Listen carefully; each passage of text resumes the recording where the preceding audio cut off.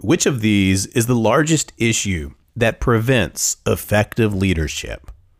Number one, not recognizing people's achievements. Number two, not giving clear directions. Number three, refusing to talk to subordinates. Or number four, not asking about employees' lives outside work. If you said not asking about employees' lives outside work, you'd be wrong. Hey, it's Matt, and you're listening to the Matt Foss Mashup. Hello, and welcome back to Season 3, Episode 6. We're returning from our mid-season break. This is Matt, your host, and I'm deeply humbled and thankful that you've chosen to spend this time with me as we talk about 3 communication missteps. Let's jump right into it.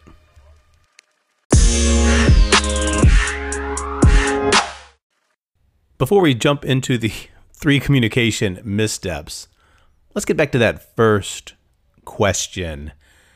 An Interact Harris poll of 1,000 U.S. workers was reported in the Harvard Business Review about communication issues that prevent effective leadership. The first and most frequent communication issue was not recognizing employee achievements. Next in line was not giving clear directions. And last in line of a dozen complaints was not asking about employees' lives outside work. Above that was refusing to talk to people on the phone or in person. It seems from this poll, with over 3 times as many complaints about not recognizing achievements, that there's more to communication than the symptom of communication.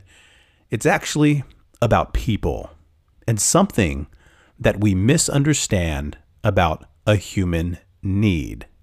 So what is that need? And how do we miss it?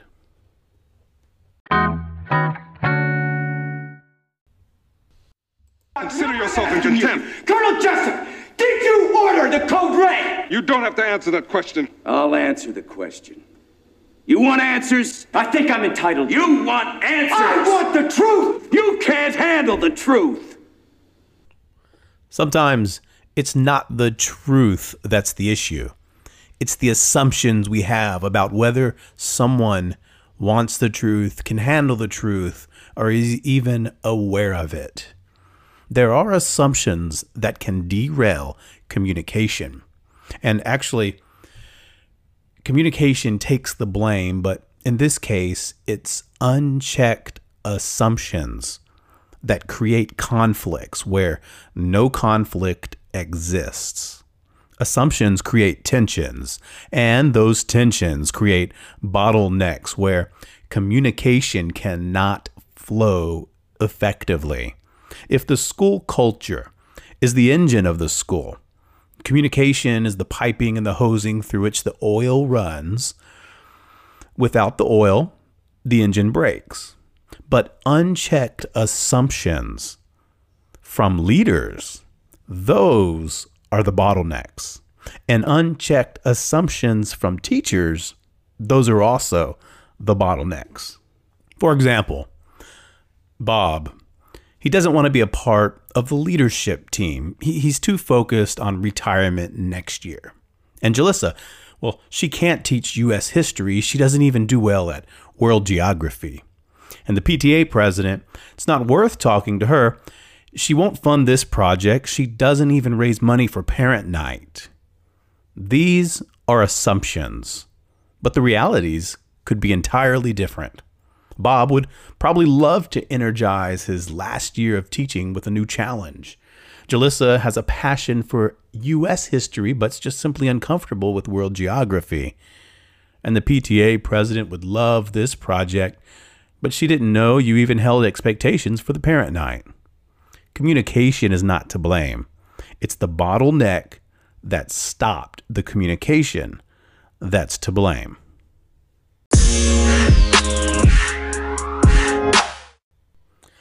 The second communication misstep is a little more concrete and simple to fix. But first, let me give you a reminder not to send general reminders. Don't. There are unintended consequences and better ways to communicate with your school. Your high performers will internalize general reminders and second guess whether they aren't the ones doing it right. Your low performers will ignore it because, well, it's generalized and they can hide in the masses. I know it's not your intent, but sending general reminders also sends the message you're interested in covering yourself, which undermines the healthy culture you're trying to build. Another unintended consequence of sending general reminders is that it waters down the messages you really want to communicate. If a teacher hears or reads general reminders often, and those reminders don't really apply, then communication from you becomes a trigger for the message that, well, it's not for me. That's certainly not the message you want to send. So quickly, what should you do instead of general reminders? 3 quick ideas. Number 1, automate reminders using technology. Remind, Outlook tasks, Google Calendar reminders, etc. Number 2, double down on effective communication techniques. That involves ridding assumptions, using face-to-face as much as possible, and using redundancy. And then number 3, add variety to your communication, such as written periodicals, 2-minute team meetings, fast-focused faculty meetings, and more conversational management by walking around. So, while this is just a general reminder, please don't send out general reminders.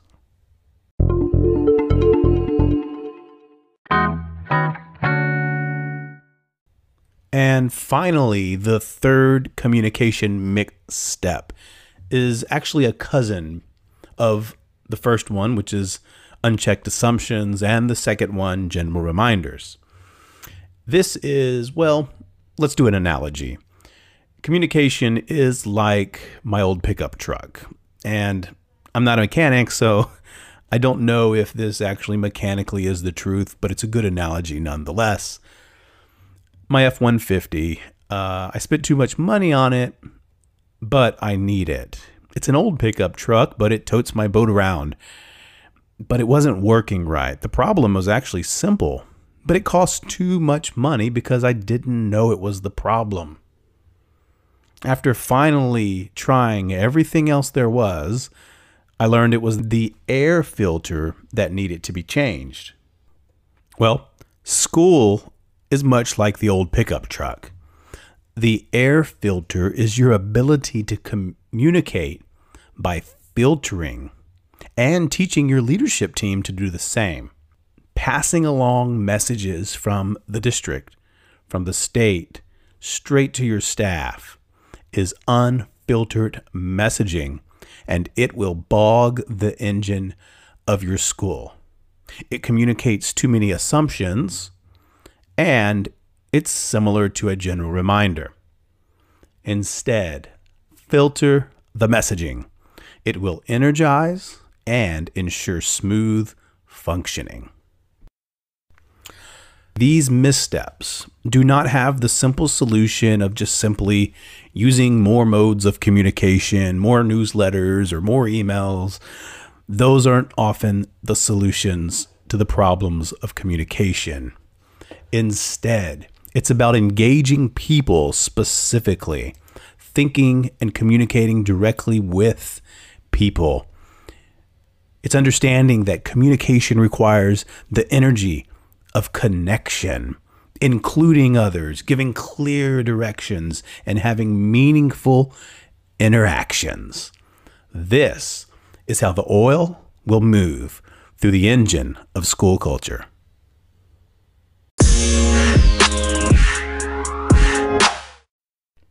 Thanks again for listening to this episode about the 3 communication missteps. I want to ask you something specifically today. if you have listened to more than 3 episodes, would you do me a favor? And whatever app or location that you listen to the podcast, give it a review and a rating. It does a lot to keep the episodes on the air. Thanks again. Now let's go out there and make an impact.